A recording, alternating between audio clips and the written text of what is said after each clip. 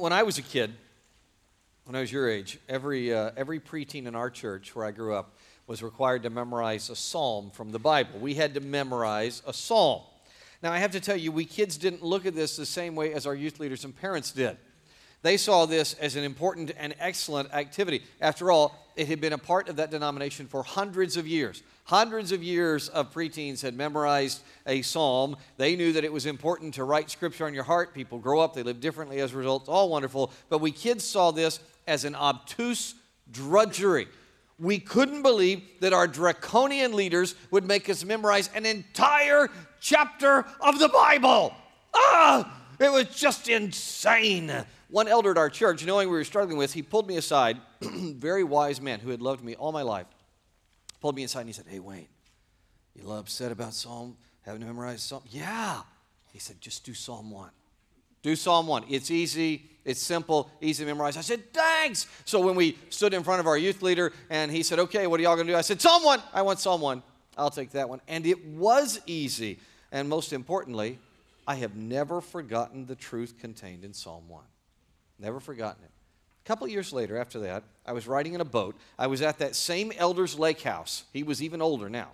And I was at his lake house, and he and I were in the boat together, and he looked at me and said, "Hey, do you still remember Psalm 1? And it turned out I did.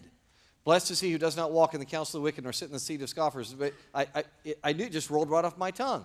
And he said, "That's really cool." And then he dropped the whole truth on me. He said, "You know why I steered you towards Psalm 1? He said, "Wayne, it's for the same reason the Hebrews put it very first in their collection. It contains one of the big themes of all the Psalms, how to live wisely. In fact, living wisely is a theme of the whole Bible, son." And then he added this little nugget. He said, "By the way, I didn't just encourage you to choose Psalm 1 because it was easier to memorize. Others are easier. I thought it was best for you." Old people are so tricky. I'm not old enough to be that sneaky, so I'll just tell you straight that my childhood elder was correct. Psalm 1 is a brilliant summary of wisdom. And since our task today is to learn the truth about wisdom, this is a great place to start. Let me put it this way. Just like me, you need Psalm 1. Open your Bible, if you would, to Psalm 1. Let's read verses 1 through 3, the first half of this brilliant piece of literature. Psalm 1, verses 1 through 3. "How happy is the man who does not follow the advice of the wicked or take the path of sinners or join a group of mockers. Instead, his delight is in the Lord's instruction, and he meditates on it day and night. He's like a tree planted beside streams of water that bears fruit in its season and whose leaf does not wither. Whatever he does prospers." As we say in your notes there in your bulletin, rooting in Scripture brings prosperity of wisdom. Rooting in Scripture brings prosperity of wisdom. Look up here, if you would, a summary. I've got a summary statement for you on the screen. Studying Scripture, this is a summary of Psalm 1, 1 through 3. Studying Scripture is critical for the well-being of God's people. Rooting oneself in the Bible is absolutely essential for a blessed life, all right? Take a second, read that little statement, and absorb it. I just want to ask you a question. Do you agree with that statement, yes or no? Okay, yeah, I do too. All right, let's add to it. Let's add this applicational word onto it. Studying Scripture is critical for the well-being of God's people. Rooting oneself in the Bible is absolutely essential for a blessed life. However, many Christians are not making Bible study a priority. As a result, they do not see the connection between God's Word and true success. Now, look at that one. Think about it.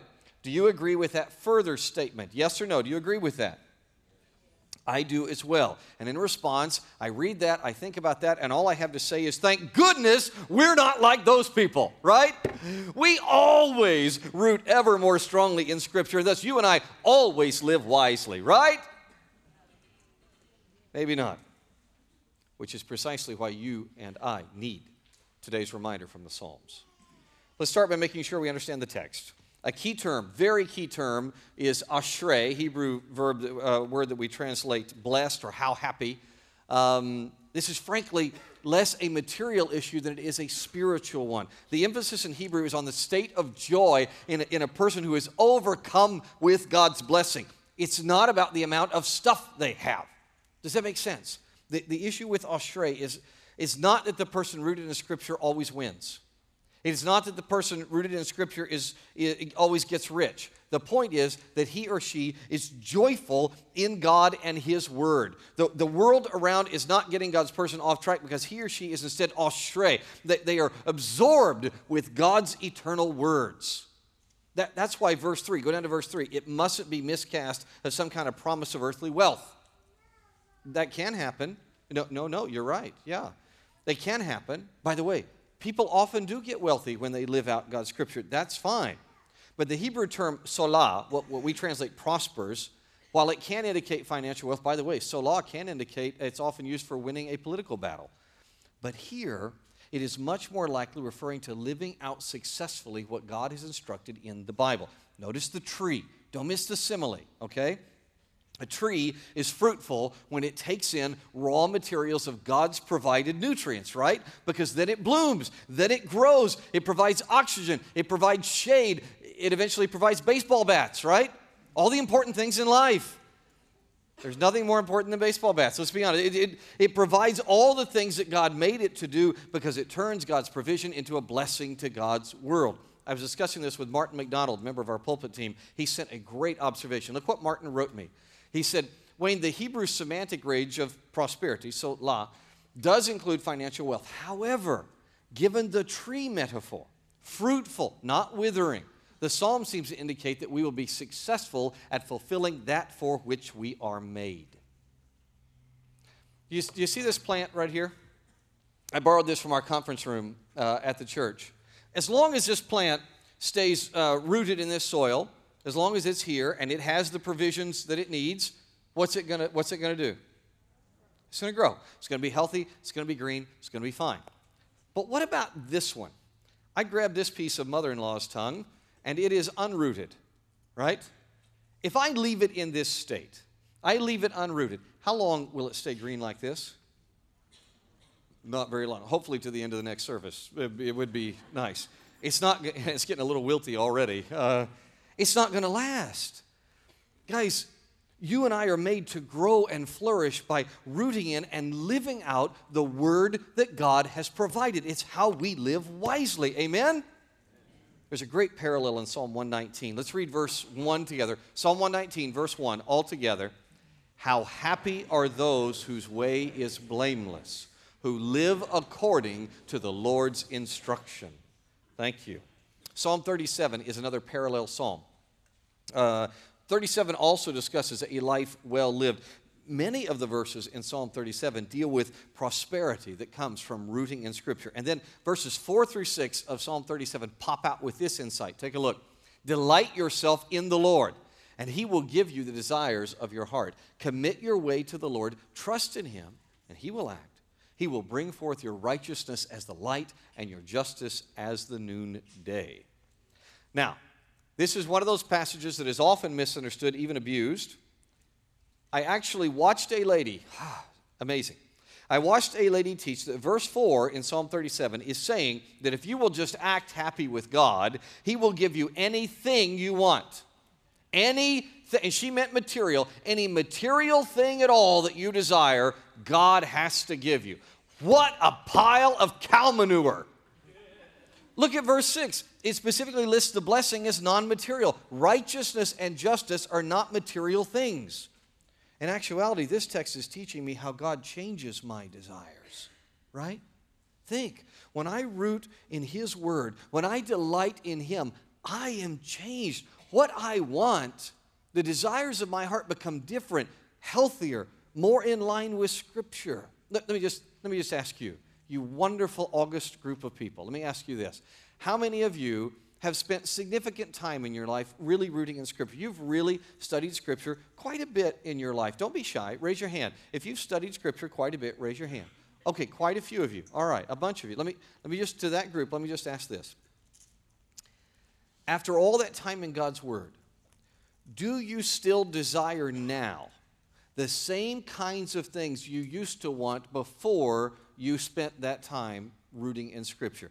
Are your desires the same now as they used to be then? Just yes or no? Yes or no? No, they're not. They never are. Wisdom is found by rooting oneself in Scripture. Wisdom comes to fools like me when we delight in the author of Scripture. Doing so, our desires are changed because our hearts are changed. Two of my friends recently wrote me about this. One woman said this. She said, God does indeed change the desires of my heart to match His own.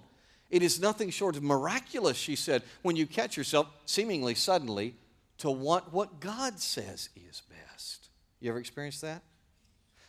A fellow wrote me this. He said, Wayne, a few years ago, I've been asking the Lord that I would be able to taste and see that the Lord is good, that I would delight myself in Him, Psalm 37.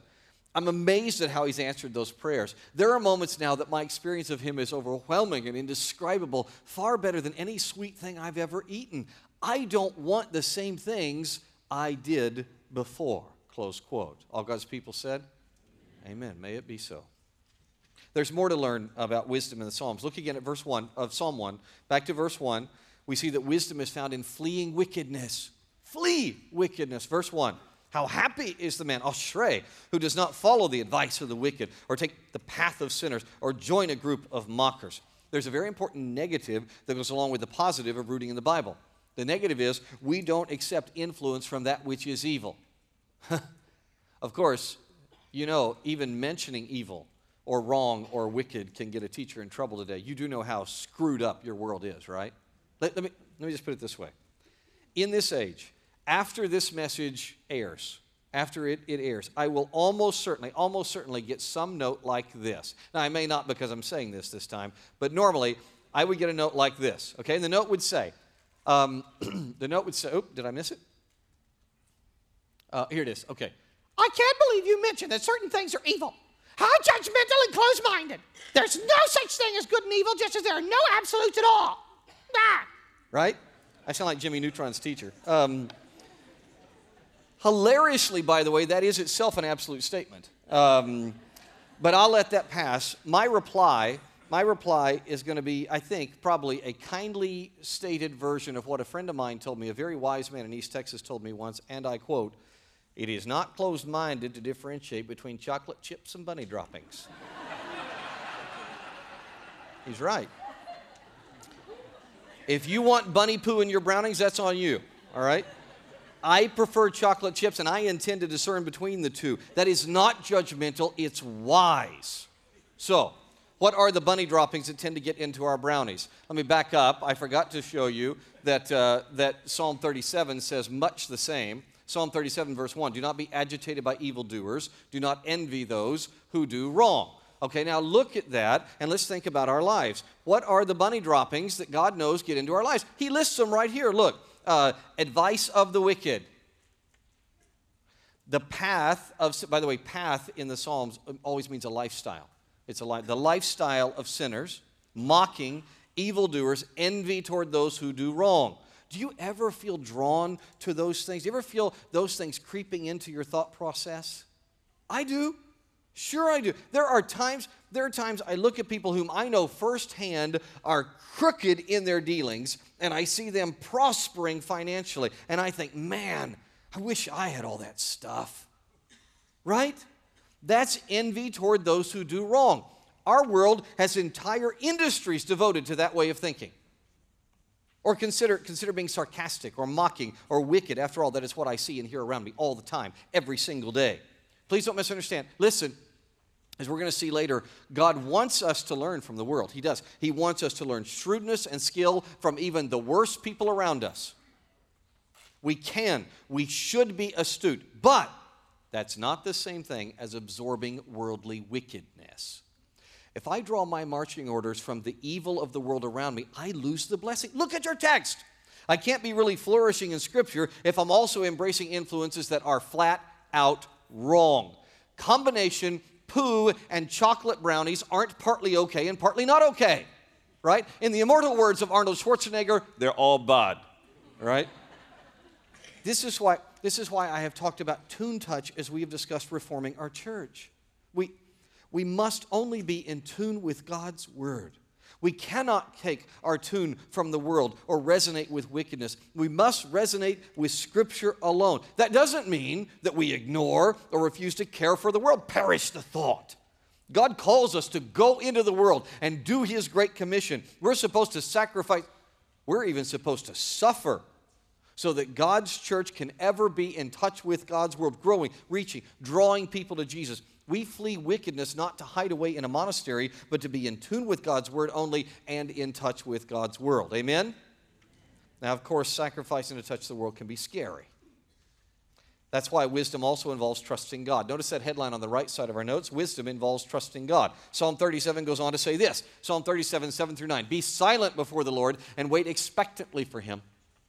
Do not be agitated by the one who prospers in his way, by the man who carries out evil plans. Refrain from anger. Give up your rage. Do not be agitated. It can only bring harm. For evildoers will be destroyed, but those who put their hope in the Lord will inherit the land. Two contextual Hebraisms we must grasp if we're going to completely understand what God is saying here. First, be silent. See that? Verse 7.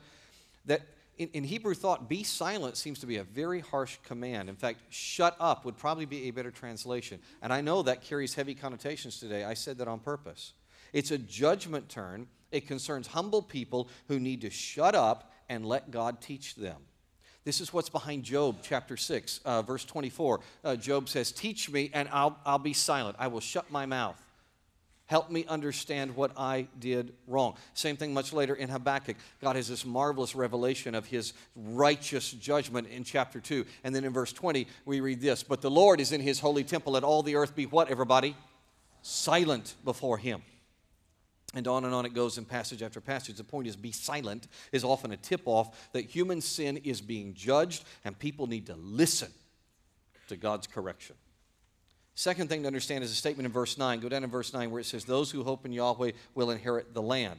Now this applies to us in a slightly different way than it did to the Jews who first heard this song when God played it on the Iron Age equivalents of FM radio in Jerusalem.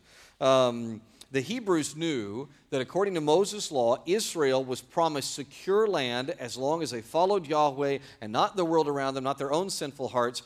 Now, Moses' law is fulfilled in Jesus. But, don't throw it away. The principles are still applicable to us. If you and I want to dwell securely in life, we need to hope only in Yahweh, not in politics, not in systems, not in people, not even in protest.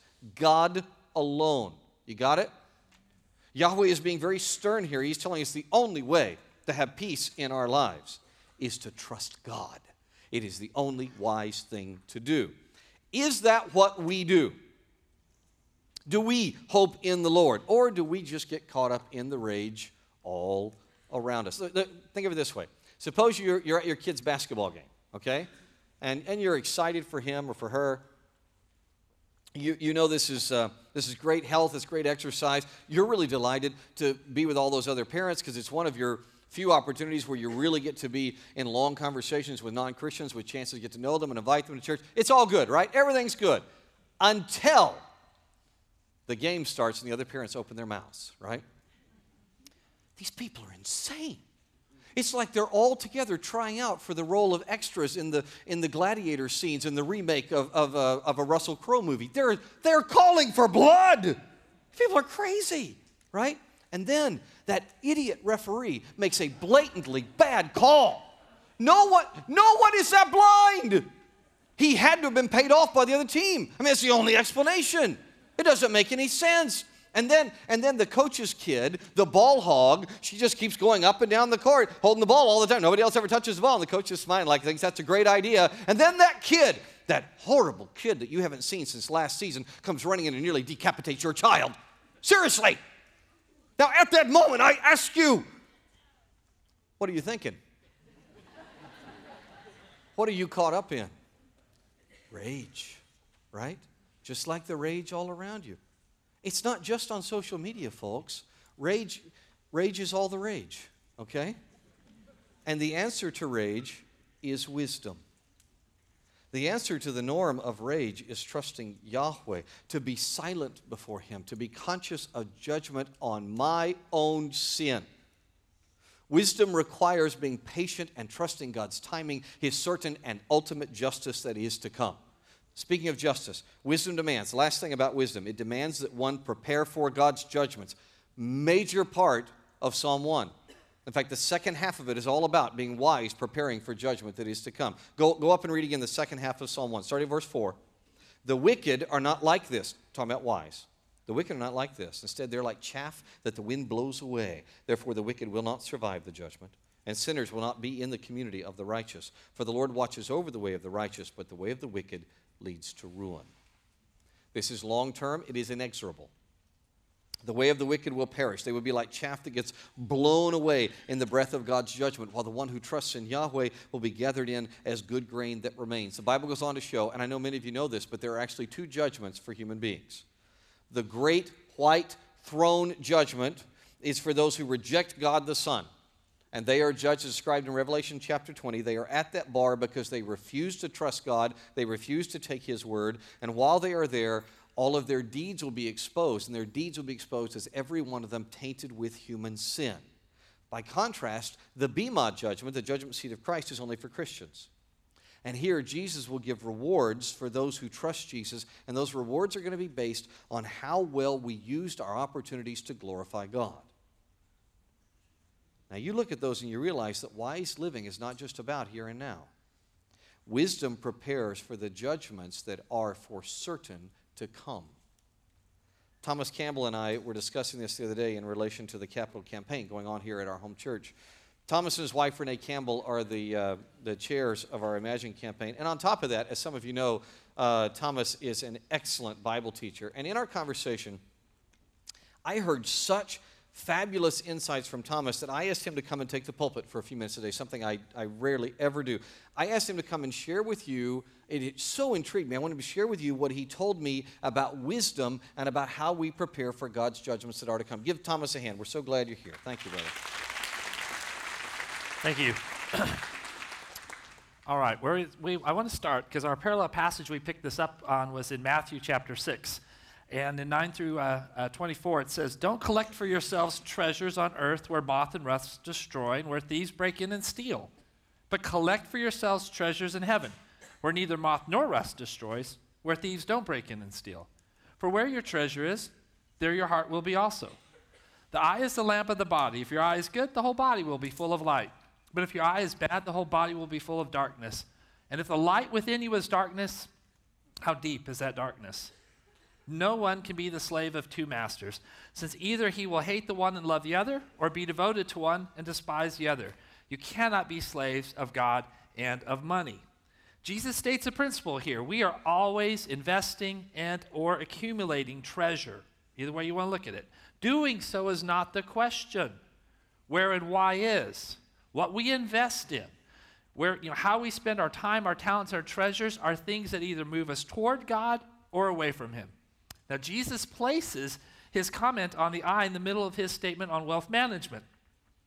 What he's recalling is an earlier beatitude said what? Blessed are the pure in heart.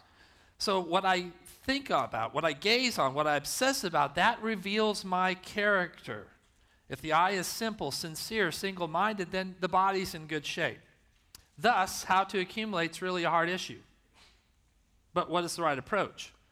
If this is so important, how do I do this well? Well, Christ doesn't answer it here. He answers it, I think, in Luke chapter 16, the first 13 verses. Now, we're going to flip over there. This is an odd little parable, so let's read through this.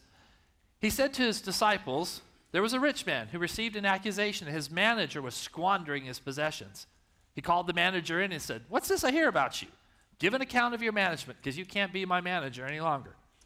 The manager said to himself, "What am I going to do? My master has taken my management away from me. I'm not strong enough to dig. I'm ashamed to beg. I know what I'll do so when I'm removed from management, people will welcome me into their homes." He summoned each of his master's debtors. "How much do you owe my master?" he asked the first one. 100 measures of olive oil. "Quick, take your invoice. Write 50. Next one he asked, "How much do you owe?" 100 measures of wheat, he said. "Take your invoice. Write 80.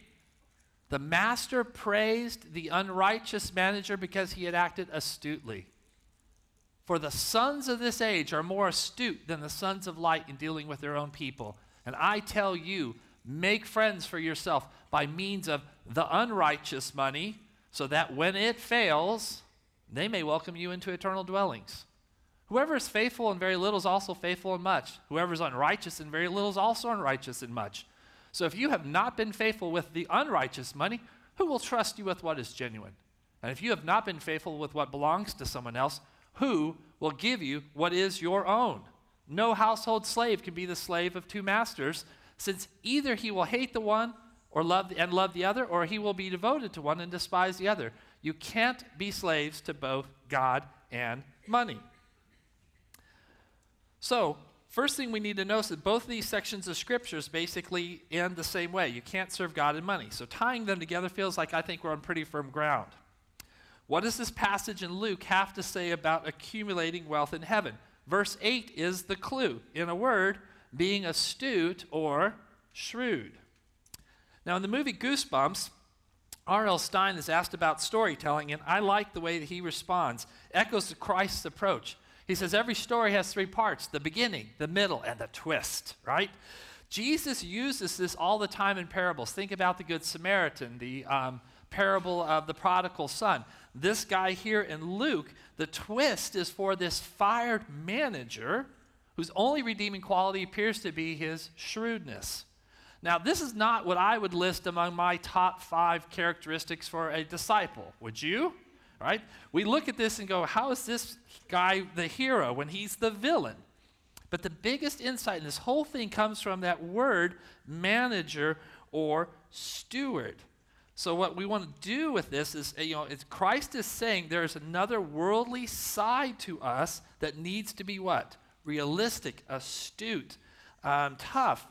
In a word, shrewd. Let's go back to verse 2. It's important to note the manager's precise position after his master's words, give an account of your stewardship. See, most of the time when I'm fired or you're fired, what happens? We go right down to HR, our stuff's in a box, or we're given a box, we go right back to our office and we pack it up, right? This guy, a little bit different, right? His dismissal is inevitable, but it hasn't happened. It's not final, it's not public, and until that accounting is rendered, he has some room to maneuver. His time is short, action needs to be taken immediately, he has none to waste. And his options limited, his shrewdness is revealed in a plan to ingratiate himself to people who he hopes will help him. So, here it's the plan. He partially cancels the debts of some of his master's debtors, thereby currying favor with these people. Now, this is where it gets tricky for us. This is why when we read this parable, we wonder what's going on. In the 21st century, what it looks like he's doing is just one more bad act, another illegal maneuver. However, in the first century, Jews couldn't charge Jews interest.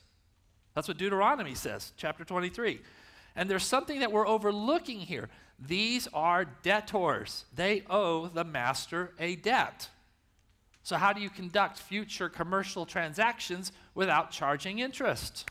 How do you get in debt in that situation? Well, one of the ways that they did it is what we would call a zero-interest loan. It's a little bit of subterfuge here.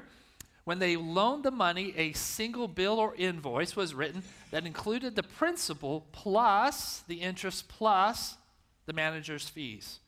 And since the amount was written in commodities, not money, oil, wheat, etc., it looked like they were doing what? Working underneath the Mosaic law. So when he goes off and does this with the debtors, when he works his magic with the debtors, what he's doing is both subtle and probably legal. So why does the master praise him? Since interest charges were not legal to begin with, right, the master has no grounds against him. The debtors are probably pretty suspicious of the discount, but quite happy to receive them, right?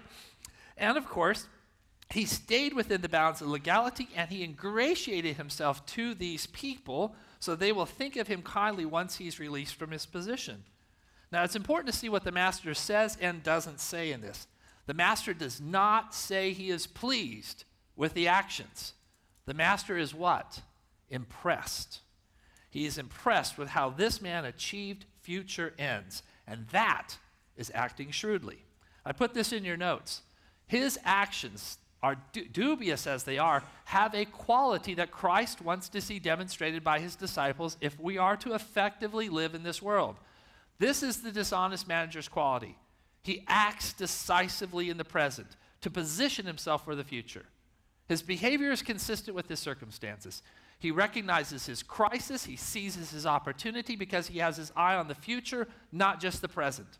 He is astute enough to act with practical cleverness and judgment. Look at verses 9 through 13. Christ makes these points. Shrewdness with money can achieve eternal ends, and stewardship with money has eternal consequences.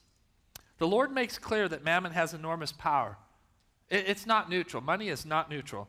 When it's not placed under his authority, it has the ability to become a rival God and lead us into evil.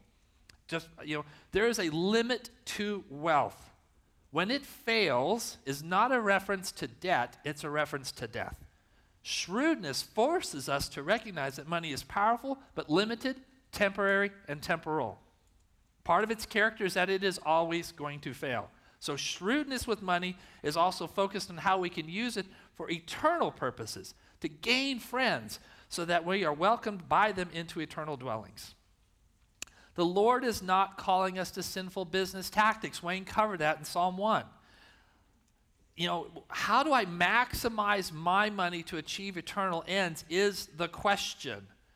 And the Lord is calling us to be what? Hard-nosed, clear-eyed, forward-thinking, astute people.